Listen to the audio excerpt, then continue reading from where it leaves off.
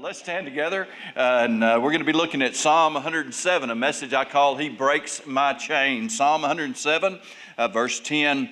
Those who sit in darkness and in the shadow of death, bound in affliction and irons, because they rebelled against the words of God and despised the counsel of the Most High. Therefore he brought down their heart with labor. They fell down, and there was none to help.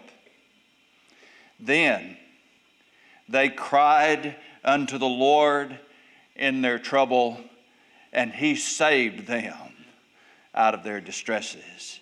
He brought them out of darkness and into the shadow of death, and broke their chains in pieces.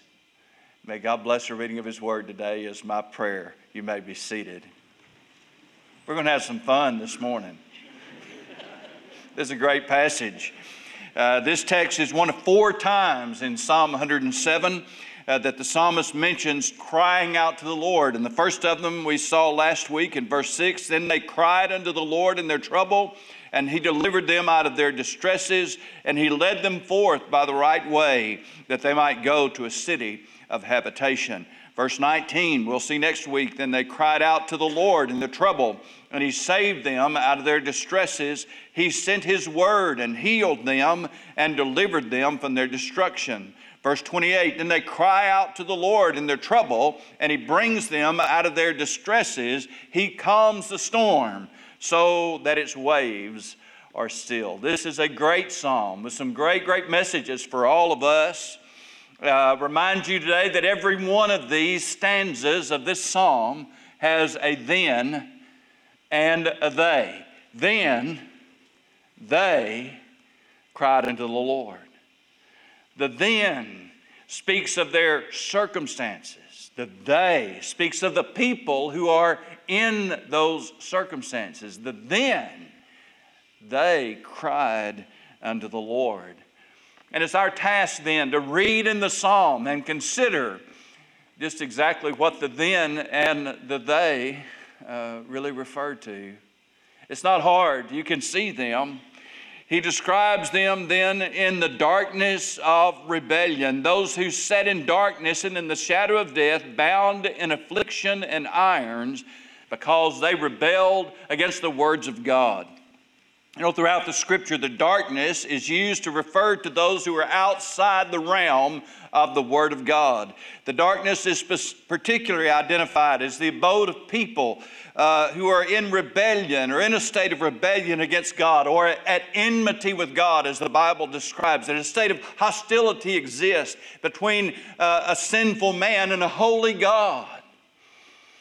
And those who are not right with God, those who do not have Jesus Christ in their life, are pictured as being in the darkness. And the Bible talks about this over and over and over and over again. There's no way we could exhaustively cover this morning all of the passages that speak of whether a person is in the darkness or in the light. But I'm going to do my best. John chapter 8 and verse 12. Then spake Jesus again unto them, saying, I am the light of the world.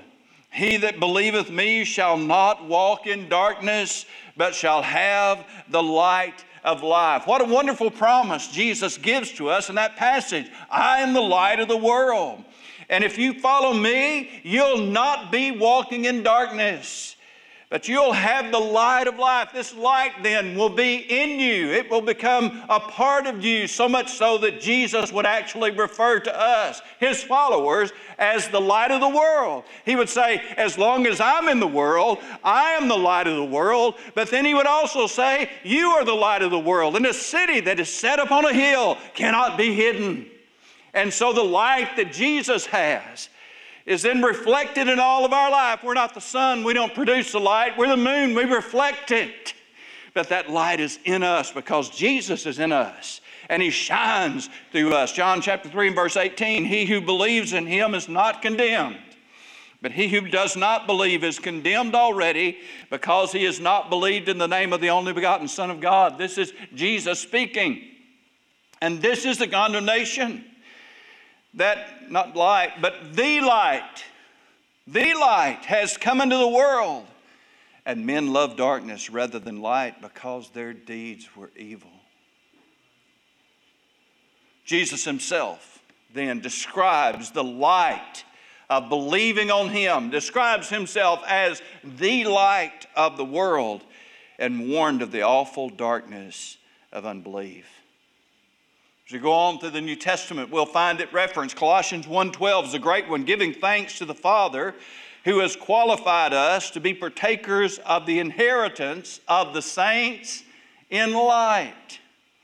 He has delivered us from the power of darkness and conveyed us into the kingdom of the Son of his love, in whom we have redemption through his blood, the forgiveness of sins. The old King James had that. He has delivered us from the power of darkness and translated us into the kingdom of his dear Son. And being an old Star Trek fan, every time I read that passage, I thought, beam me up, Scotty. Poor old Scotty, I don't think she can take it, sir. Anyway, sorry about that. That goes on all the time up here.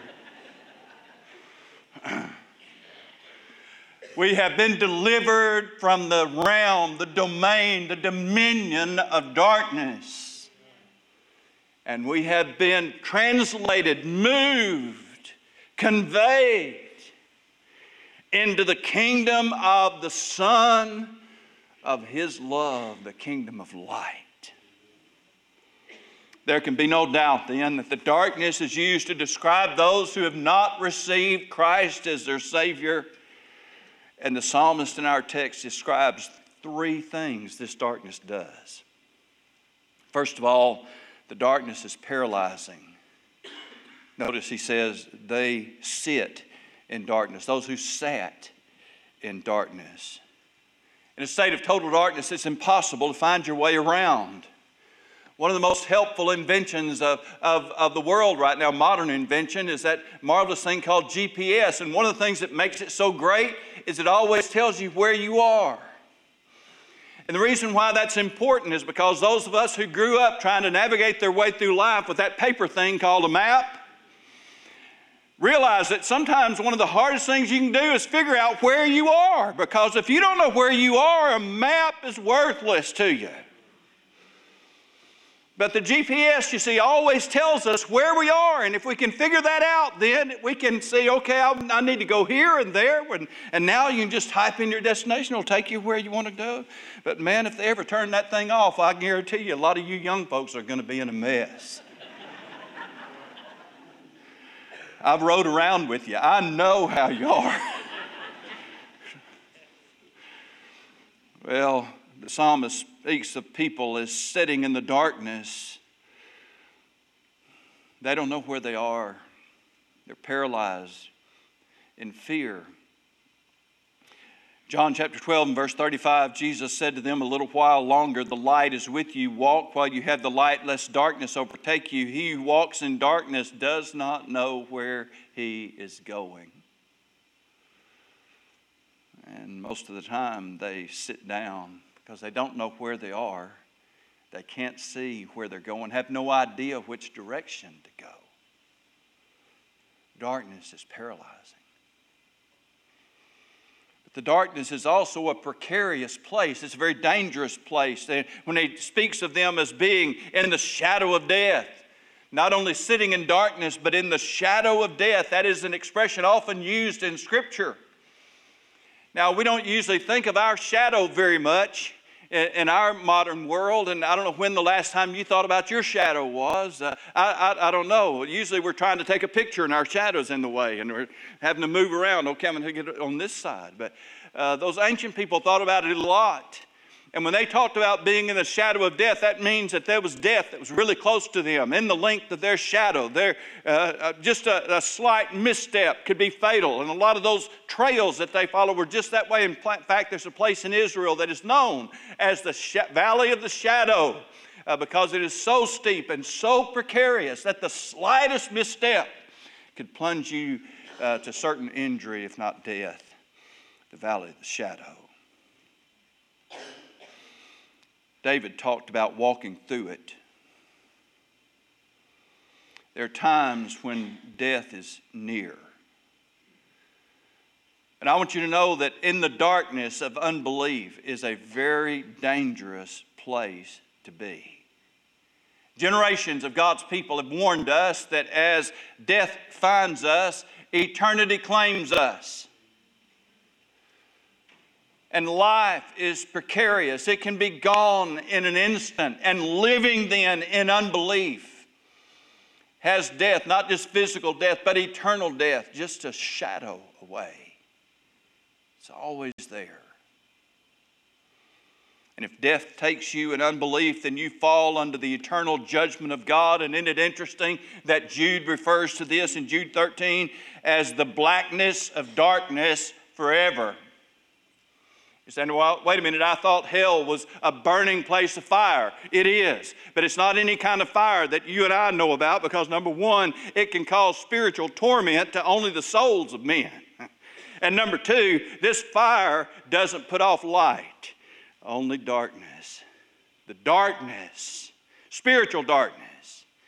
In a sense, if you think about it, it's fitting. Jesus said men love darkness rather than light. That's what they chose. You say, how can God then, how can God, a loving God, send a person to hell? Listen, people choose the darkness. They make that decision. They love the darkness rather than light. They choose it for themselves. And that's exactly what it gives them, the torment, the pain, the darkness of sin forever. Every day you live in the darkness of unbelief is a day of terrible danger. Proverbs 4:19 says, the way of the wicked is as darkness. They know not at what they stumble. They have no idea what the darkness is doing to them. It is paralyzing. It is precarious. But then the darkness is also powerful. Verse 10, those who sat in darkness and in the shadow of death, bound in afflictions and irons. And the psalmist then describes the fact that there is a binding, imprisoning power at work in the darkness. In Luke chapter 22 and verse 53, Jesus said to a group of people, this is your hour and the power of darkness. There's power in the darkness. Colossians chapter 1 and verse 13, he has delivered us from the power of darkness. There's that passage again. There is power in the darkness. And right now in this service, you may be sitting there as an unbeliever, or right now as a believer, you may be thinking about somebody else, and they are in the midst of the darkness. And you say, you know, it just seems like that darkness is grabbing onto them and holding on to them, like it wants to keep them. It does. There's a power in the darkness. It imprisons people. Not behind literal bars, although it can. But the bars of the mind and the bars of the heart and the bars of the soul. Sin puts shackles on our hands and feet and brings us into bondage. And the power of the darkness is an enslaving, imprisoning, binding power. 2 Corinthians chapter 4 and verse 3 says, but if our gospel be hid, it is hid to them that are lost. Notice, in whom the God of this world hath blinded the minds of them which believe not, lest the light of the glorious gospel of Christ, who is the image of God, should shine unto them. The God of this world is the devil himself. And he is operating to blind the minds of people to the truth of the gospel. And he's very good at what he does. You see, the rebellion against God's truth and the rejection of his Son is not a passive decision. To reject the power of the light, the power of the gospel of Jesus Christ, is to accept and embrace the power of the one that Jesus warned us against, the one that Paul calls the God of this world. No wonder he calls on believers to put on the whole armor of God. And one of the chief features of that in Ephesians chapter 6 is the helmet of salvation. Because he says we are wrestling against principalities and powers and against the rulers of the darkness of this world. It's a spiritual battlefield out there. And we're not going to engage in that battle with the weapons of the flesh. You say you wouldn't need willpower. Your willpower is not strong enough. You're dealing with the eternal forces of evil.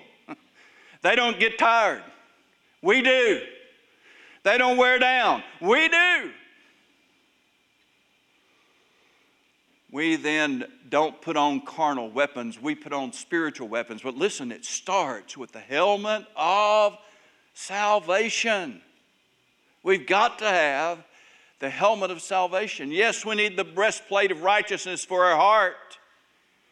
Yes, we need the sword of the Spirit, which is the Word of God. Yes, we do. We need them all. We need our feet shod with the gospel of peace so that wherever we go, we're leaving gospel tracks wherever we are. I'll tell you, it's just wonderful.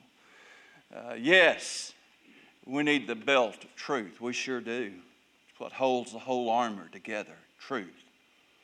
Truth with ourselves. Truth with other people. Yes. But you can't put on that spiritual armor unless you know Jesus Christ as your Savior. If you don't know Him as your Savior, you're in that precarious darkness. And you don't have anything to help you. Sin may have its thrills. I'll give you that. We all know that. I don't have to give it to you.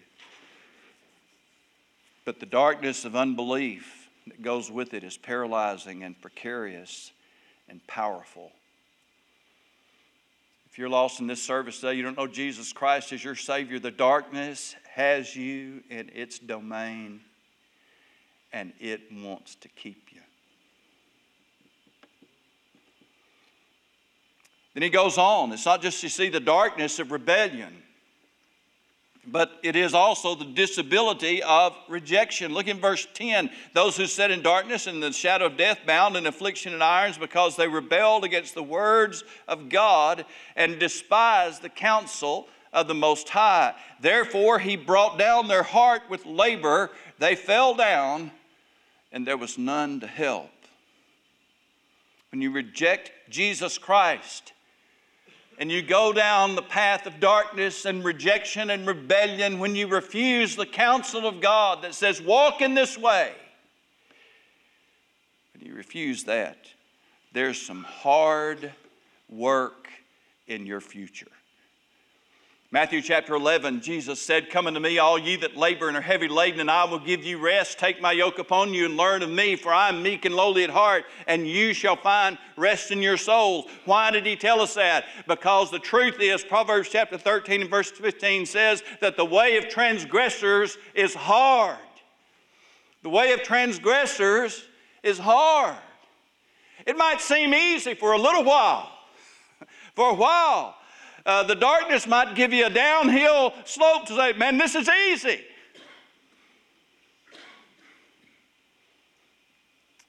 But at last, there's that crushing weight that the sin and darkness brings as it has you bound. There's some commentaries that suggest that the psalmist had the story of Samson in mind when he wrote these passages, and it could very well be. I can't prove that to you. The text doesn't say that. But we all know what happened to Samson. Samson had a good mama and a good daddy. The angel of God appeared to his mama and told her that she was going to have a baby. She hadn't been able to have one. And the angel of the Lord told her, now, this is going to be a man that's consecrated unto me from the day of his birth, and even from the womb. And so he said, while you're expecting this child, you don't drink any strong drink. You don't even eat grapes or drink grape juice, nothing. because this man is going to be consecrated to me all the days of his life. Don't ever cut his hair. Don't ever shave his face. I don't know what kind of holiness there was in hairiness, but there was something in Samson's case. He's going to be consecrated to me. Don't ever shave his head. Don't ever, ever let him drink alcohol. Well, you know the story of Samson. Samson turned into a playboy. I mean, seriously, he did. He didn't keep his responsibility, didn't keep his vow. Still, the mighty power of God came upon him. I love that story that they say that, Samson was set upon by the Philistines. I'll get it out in a minute. And he came across that fresh carcass of a donkey that had just died. And he grabbed up the jawbone of that donkey carcass. Kind of a smelly situation.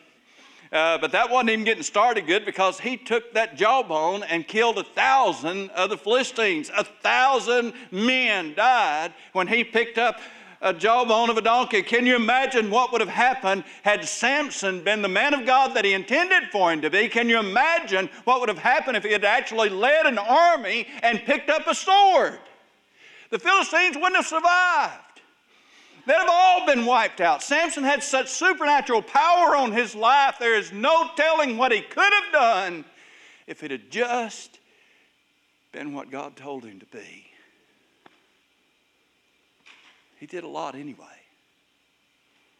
There's a message in that, but that's another day.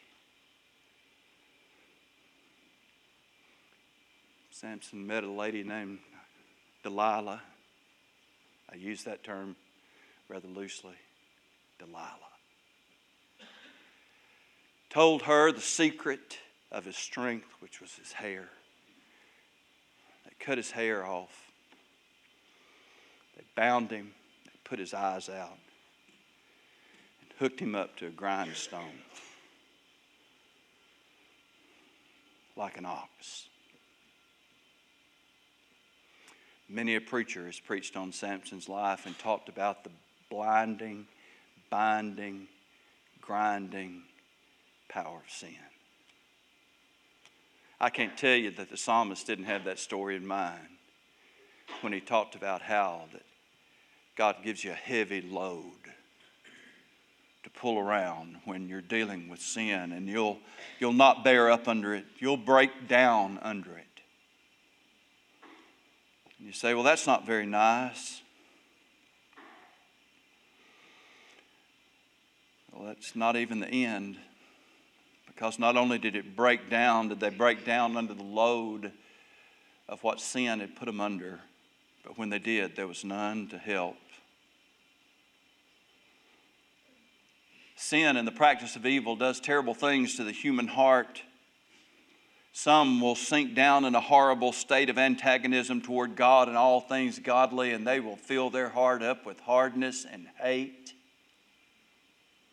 Some close themselves off from the truth of God, and their heart is locked up so tightly. Others sink down into the abyss of hopelessness, and if they don't give up altogether and take their own life, they sink down into the depths of depression, and that often brings all kinds of physical, emotional symptoms, and sometimes through self-medication, it makes their situation even worse. By self-medication, let me be quick to say that a lot of times when people's heart is broken, they turn to alcohol, they turn to drugs and pills, trying anything to help them feel better, not realizing there's something so deceptive in this that though it might give them a temporary relief, it's going to pull them right back down into it and make it worse. At the last, it leaves alone. There was none to help. The prodigal son had a crowd with him as long as he was paying for the parties. But when the money was gone, the crowd was gone. Sooner or later, then, God brings a person to that broken-hearted bitterness of sinful rebellion. He said, now, wait a minute, preacher. I thought we was going to have fun today. I'm about to get to the fun part. But I need to remind you this morning that the gospel of Jesus Christ is the good news, but the reason why it's the good news is because bad news exists.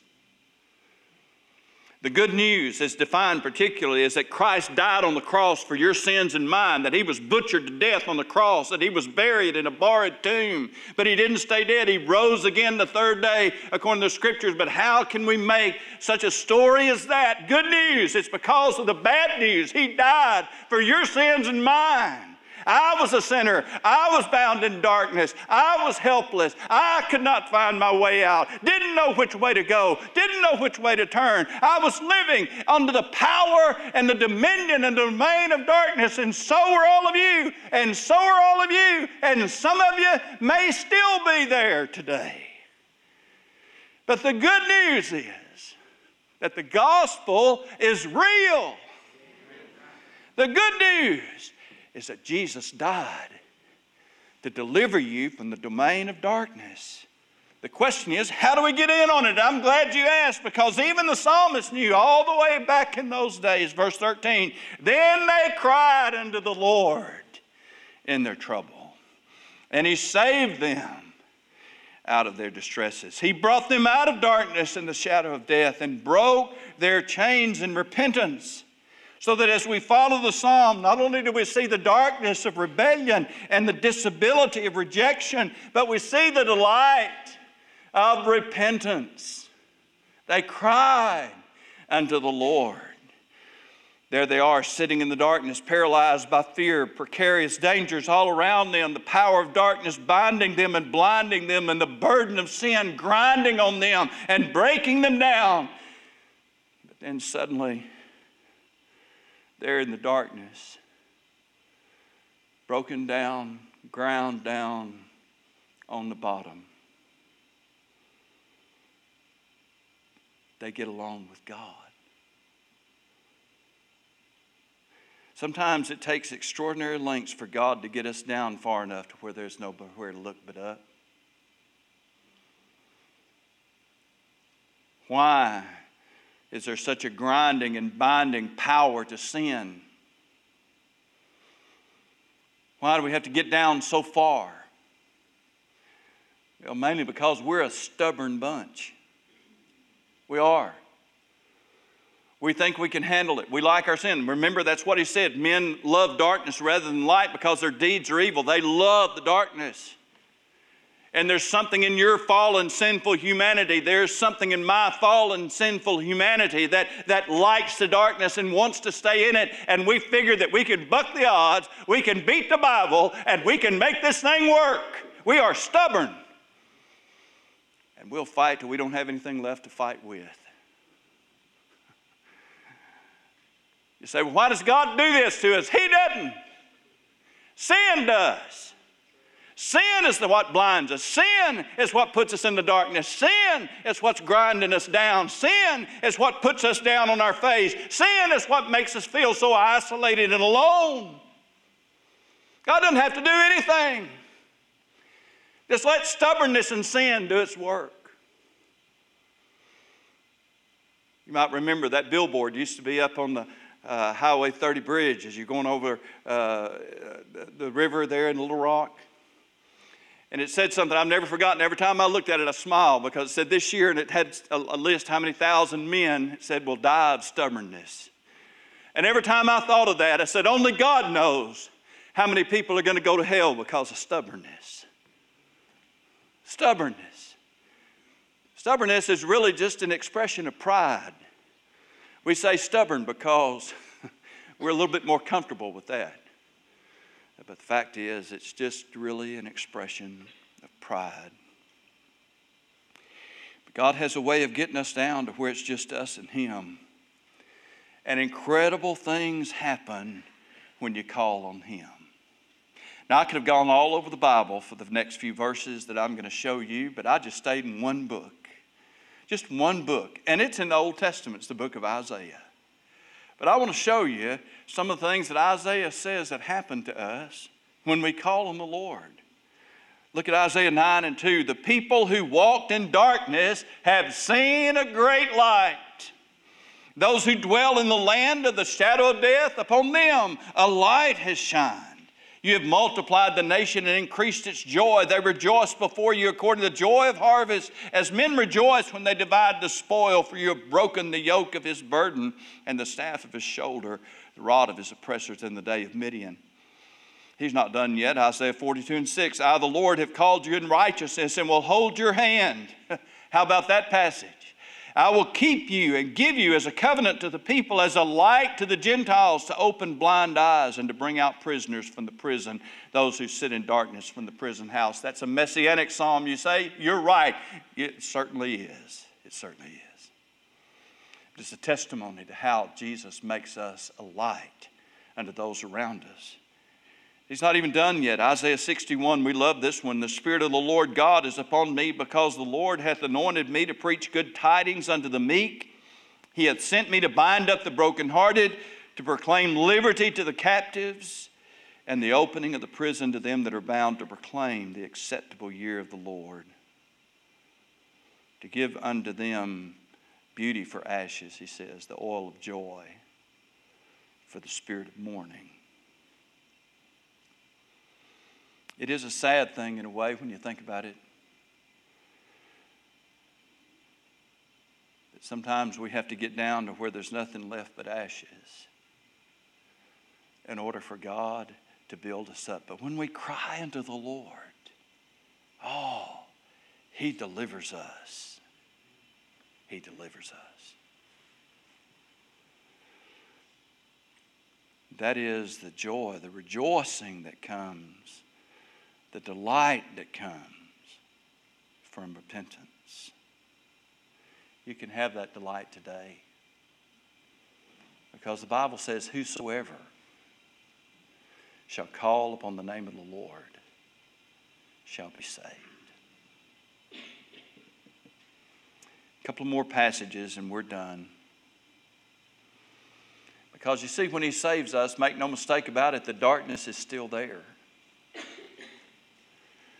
1 John chapter 1 and verse 5, this then is the message which we have heard of him and declared to you, that God is light and in him is no darkness at all. If we say that we have fellowship with him and walk in darkness, we lie and do not the truth.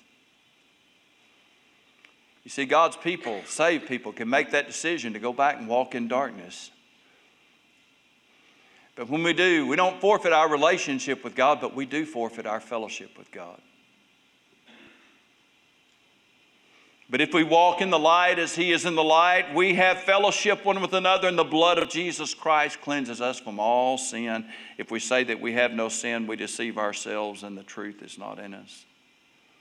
Ephesians 5:8 says, for you were once darkness, but now are you light in the Lord. Walk as children of light.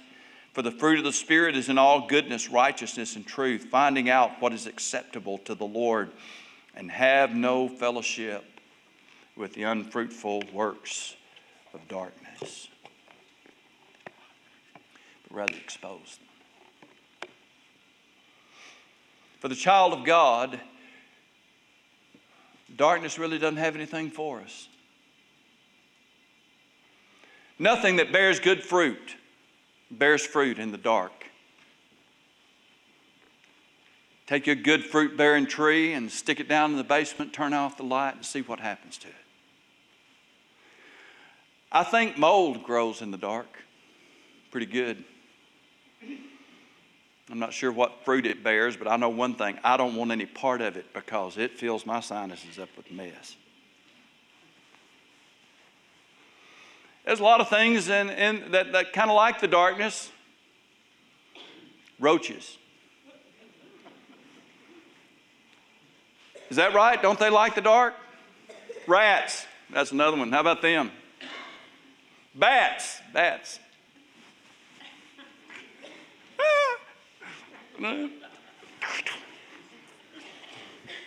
We don't care for that. We got a name for it. We call it vermin. And I'll admit, flying squirrels are kind of cute. I'll admit. They like the darkness too. But you don't even like a flying squirrel if it gets loose in your house. You'll hurt yourself trying to get rid of it, I'll tell you.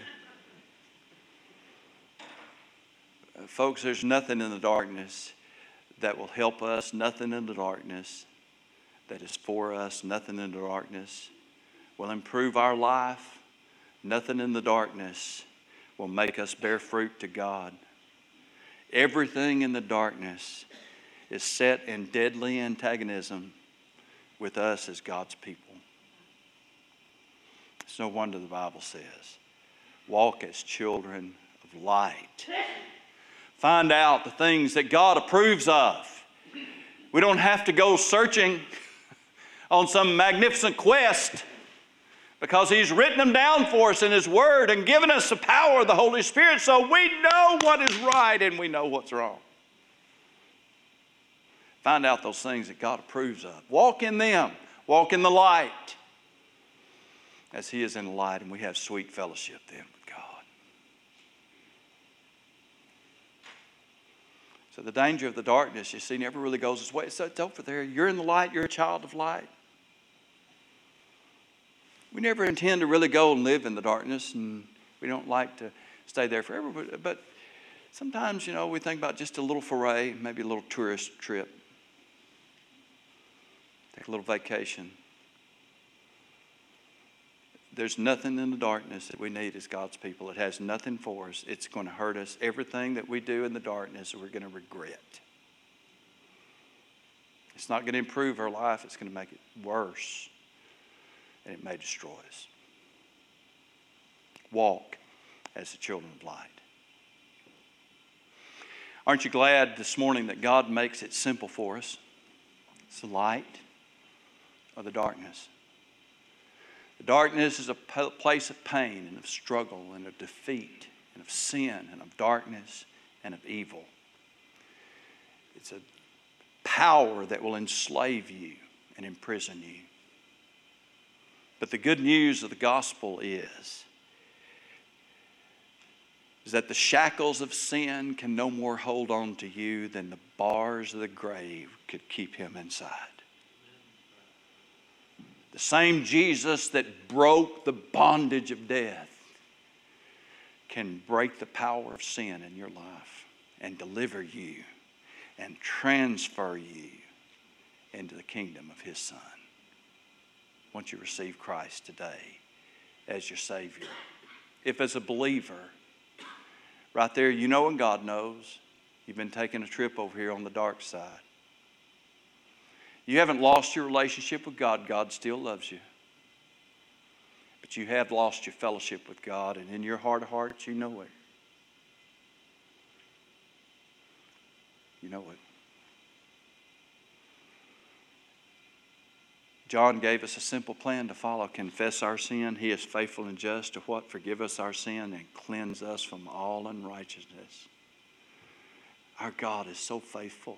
He loves us. He loves you.